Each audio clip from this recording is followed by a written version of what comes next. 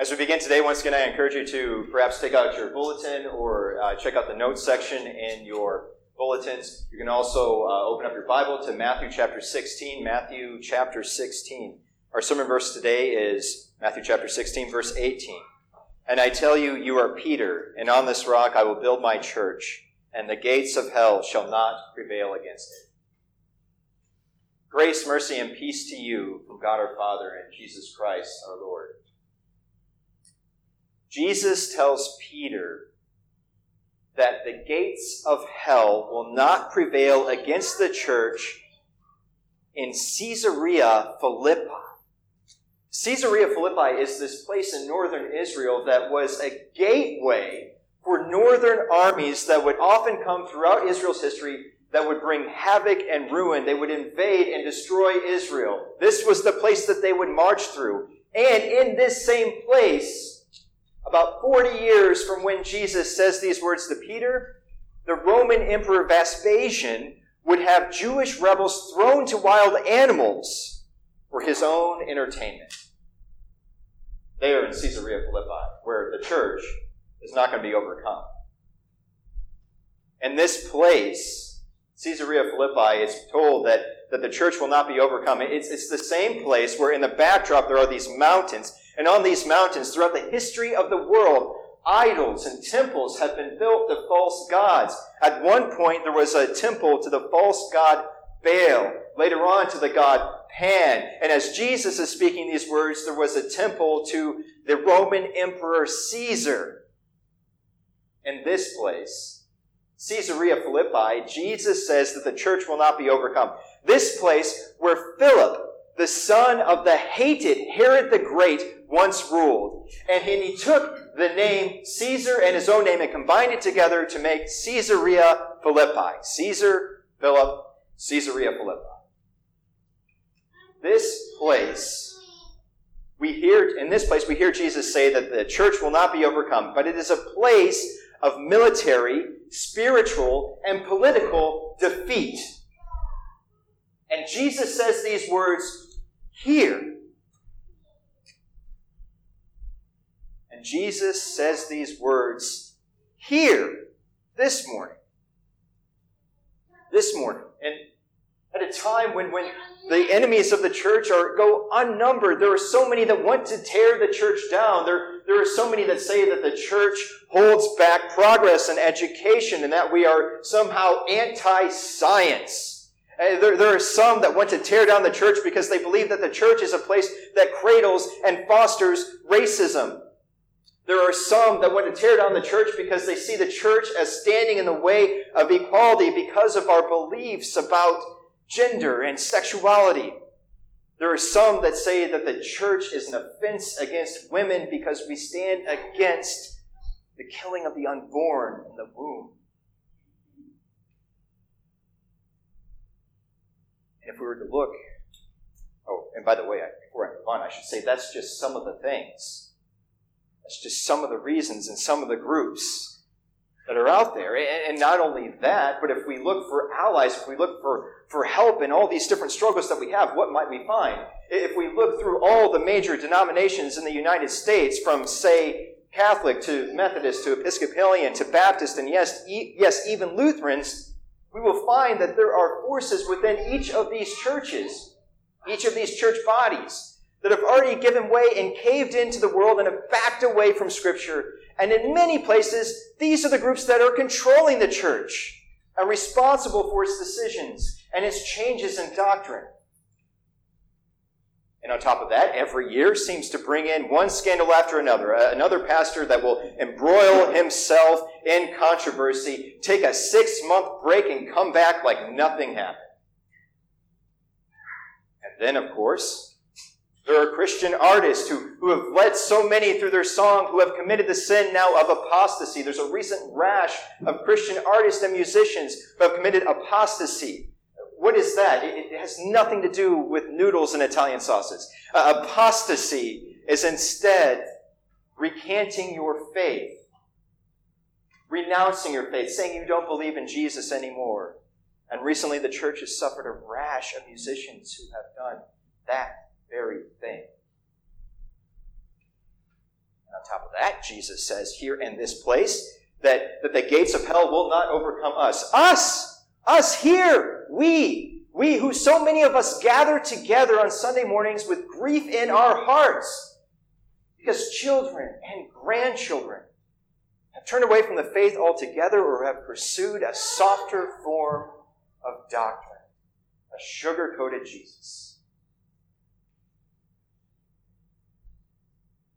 We who work so hard to build up the courage to bring Jesus into the conversation with a neighbor who doesn't know Jesus or for a friend who does not have faith, and when the moment comes, all of that courage we've worked so hard to build up evaporates. Let me ask you a question. When you walk into the church, what are you more likely to find? People standing together, shoulder to shoulder, firm in their beliefs, or people arguing about the color of the carpet? Some of you are laughing, and there's this knowing experience behind your laugh that I'm hearing. I hear your answer. Does Jesus say this to us? Does he mean that the gates of hell will not overcome the church? Can he actually be serious? Yes. Yes. He says it to Peter. And now, the reading of the gospel, he says it to you, to this place, and to all believers in this time, that not even the gates of hell will overcome you. Matthew 16, 13 to 20, our gospel reading, features a conversation between Jesus and Peter, where Jesus asks, "Who do you say that I am?" And Peter makes a stunning confession. Peter says, "You are the Christ, the Son of the living God." And that statement is loaded with meaning. But I'm just going to look at one of the things Peter says. 2 words, living God. He says, "You are the Christ, the Son of the living God." This phrase has roots deep in the Old Testament. Just a couple examples. Joshua chapter 3, verse 10. Joshua chapter 3, verse 10. If you're really fast with the Bible, you can get there. Joshua chapter 3, verse 10. You have Joshua who's standing in front of Israel, and he's not pointing Israel away from their enemies. He's not trying to make their troubles smaller, but he's standing with Israel as they're about to enter the promised land, staring out over all the people that they will have to do battle with in order to make way into the promised land. And he says this is how you will know that the living God is among you. I'm paraphrasing. When he drives out the Canaanites, the Hittites, the Perizzites, the Jebusites, the Amorites, and Girgashites, and so on and so forth, the whole list of enemies Joshua names one after the other, and he says that God will drive each of them out. And when that happens, you'll know that the living God is your God and among you. David, the future king of Israel, and in 1 Samuel chapter 17, verse 26, is visiting with his brothers. He's not yet king. He's not yet known in Israel. But his brothers are in the army, and they're facing off against the Philistines. And David comes forward and he sees a giant, a man named Goliath, the supreme warrior of the Philistines, taunting Israel, and Israel frozen in fear. But David isn't. And in 1 Samuel 17:26, he says, "Who is this? Who is this guy that defies the armies of the living God?" That's 1 Samuel 17:26. Both Joshua and David believed in the living God, and they were given victory.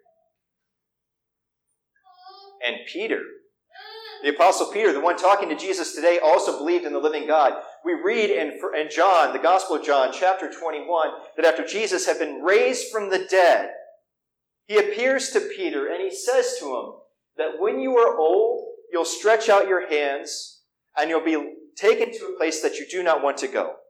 And there's this little comment that John gives us in parentheses that says that he told this to Peter to indicate what kind of death he would die. And after these words, Jesus then says to Peter, "Follow me." And Peter does, even into death, even through great suffering. Why? because he believed in the living God. And you are sons and daughters of the living God. You, when you enter into the kingdom of God, and by that I mean when you come to faith and believe in Jesus, you are heirs of this legacy of courageous faith that has never been an enemy that God cannot overcome. You have received from the Holy Spirit faith in the living God. He is living because he is eternal and unchanging. He is the living God because he has never been defeated in battle. He is the living God because he makes all things new. It's the living God, eternal and unchanging, undefeated, and he makes all things new. In fact, in our sermon verse today, Matthew chapter 16, verse 18, have a Bible open or grab your bulletin. I want you to look at it. Matthew 16, verse 18. This is what we have. Jesus does two new things. He says, and I tell you, you are Peter. If you have a pencil or a pen, circle it. If you don't have those things, just mentally circle it. Imagine a circle. Circle that. Underline it. Something. Peter. Never before in the ancient world did anybody have that word as a name. I'm going to say that again. Never before, up until this point in the ancient world, did anyone have the name Peter. Jesus literally gives Peter, formerly Simon, a new name. Nobody's parents said, you'll be called Peter, until this point, right here. And so this is shockingly new. The word in Greek is Petros. It's taken from a more common Greek word, Petros. Petros, like with an O, Petros with an A. Petros is the common word for rocks, stones, the hard things laying around on the ground, or the stuff you can build walls with, rocks. So Peter takes that word in Greek and kind of mans it up a little bit. He puts the noun in the masculine form for the grammar people out there, and he makes it Petros. Nobody else had that name until now. And then there's also this. He says in verse 18, and on this rock I will build my church. And on this rock I will build my church. Again, he's saying this in Caesarea Philippi, where in the background there are plenty of foundations for old temples that have fallen into ruin and temples that are still standing. And so Jesus is saying that I'm going to build the church in a completely different way than any other type of church has ever been built before. I'm going to build it on you, Peter, your work, your ministry, your faith. I'm going to build it on you and the faith and work and ministry of the apostles. I'm going to build it on them. Here's the great news that Peter writes in his epistle, 1 Peter, that you, talking to us, you are living stones being built into a spiritual house. Peter was the rock. So also by faith are you. Regardless of the circumstances of the current day, Jesus is continuing to build his church. I cannot think of any greater evidence for the existence of the resurrected Jesus, that Jesus is still alive, than the fact that the church remains here at all. Study its history for 5 minutes and see the suffering that the church has been through. See how the world has thrown everything it has against the church time and time again, and yet Jesus has continued to build his church with one living stone after another. No matter how the rain falls or the wind blows, the Lord will continue to build his church on the foundation of his word, and the confession of faith that he gave to his apostles, and the pastors and teachers and people that followed them. So, we have then promise that the church will stand, and that not even the gates of hell will prevail against it. Not even the gates of hell. I don't know if you're like me, but whenever I used to read this verse, I would always think of the church in a defensive stance. Like the church, behind some sort of like fortress or something. And so I'm picturing like, the armies of hell and this kind of cartoonish imagination I have surrounding the church and the church standing against all that, right? And commentaries I read also picture it that way too. But one thing this week, as I was preparing the sermon, caught me as a little funny. And that is, Jesus says that not even the gates of hell will prevail against the church. So if the church is on defense, then what is Satan doing? Is he literally throwing gates at the church? Because gates are a defensive weapon, right? Or they're a defense. They're not a weapon. They're just a defense. And back, in ancient times, you would take the strongest materials you had, wood, stone, metal, and you would make your gate. And you would lock that gate if ever an enemy army came. And if the gates failed and the army got into the city, you were done. And so you would focus your strongest defense around these gates, right? And the enemy army would always try to break the gates. So maybe Jesus isn't saying or giving us a picture of the church being on defense, kind of huddling it inside, away from everything, but maybe hell is on defense. It's their gates that are going to be broken according to this promise. Not even the gates of hell will prevail against it, and maybe the church is on offense. So Jesus says these words to Peter, that not even the gates of hell will prevail against the church, as he sets out against darkness and evil, and he says it to us. But what will you say to others? What will you say to others? We turn away, being sugar of the earth, sweet, soft, and gentle, and become salt like we are called to be. Will we not give up on those who seem impossibly lost, be they our own children and grandchildren or anybody else? Will we continue to pray and seek opportunities to do everything we can with all of our might, share the gospel? Will we commit to a person, to the children and youth of our church, to prepare them for the spiritual warfare that is ahead for them? Will we make that a personal responsibility?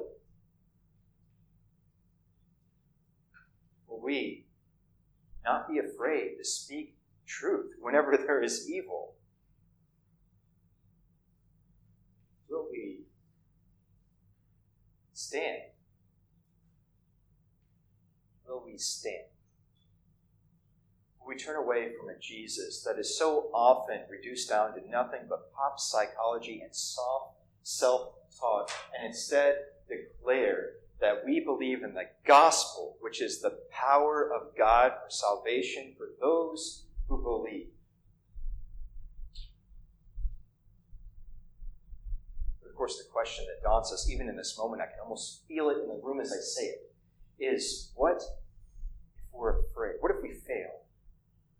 We are afraid. What if we fail? What if we make a mistake? What if we embarrass ourselves?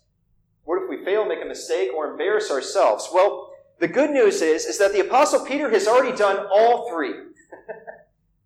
He's done all three of those things already. In Matthew chapter 16, verse 13 to 20, Peter confesses that Jesus is the Christ, and he receives this amazing commendation and promise. I'll build my church on you. Hell will not overcome it. But in the very next story in our gospel, starting in verse 21, Jesus tells his disciples that he's going to go to the cross and die and rise again on the third day. And when Peter hears that, he literally stands in front of Jesus and tries to block his path. He physically obstructs Jesus.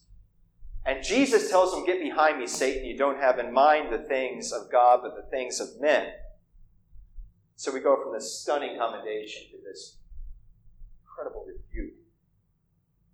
And Peter also will deny Jesus. He'll straight up deny Jesus. When Jesus is arrested, there is a little girl that comes to Peter as he's standing outside of the courtyard where inside Jesus is on trial. And she'll say, "Rock, rock, do you follow Jesus?" And he'll say, "Simon doesn't say." And then later on also, still, Peter will mess it up. He'll, as the church is going and moving, Peter will be there in Jerusalem, and he'll get confused again about the gospel, and he'll stand more for the law than the gospel, and Paul, the Apostle Paul, will have to come and straighten him out. And yet each time, when Peter fell, he learned better how to stand again. Each time when Peter fell, his love for his Lord was renewed. Each time he fell, he found forgiveness and the grace in Jesus. And so I want us today to learn this lesson, the lesson that perhaps Peter learned. The world will not stop Jesus from building his church. That much we know. But neither will your failures. Neither will your failures. So, Jesus is constantly pulling victory out of defeat, honor out of embarrassment, and success out of failure.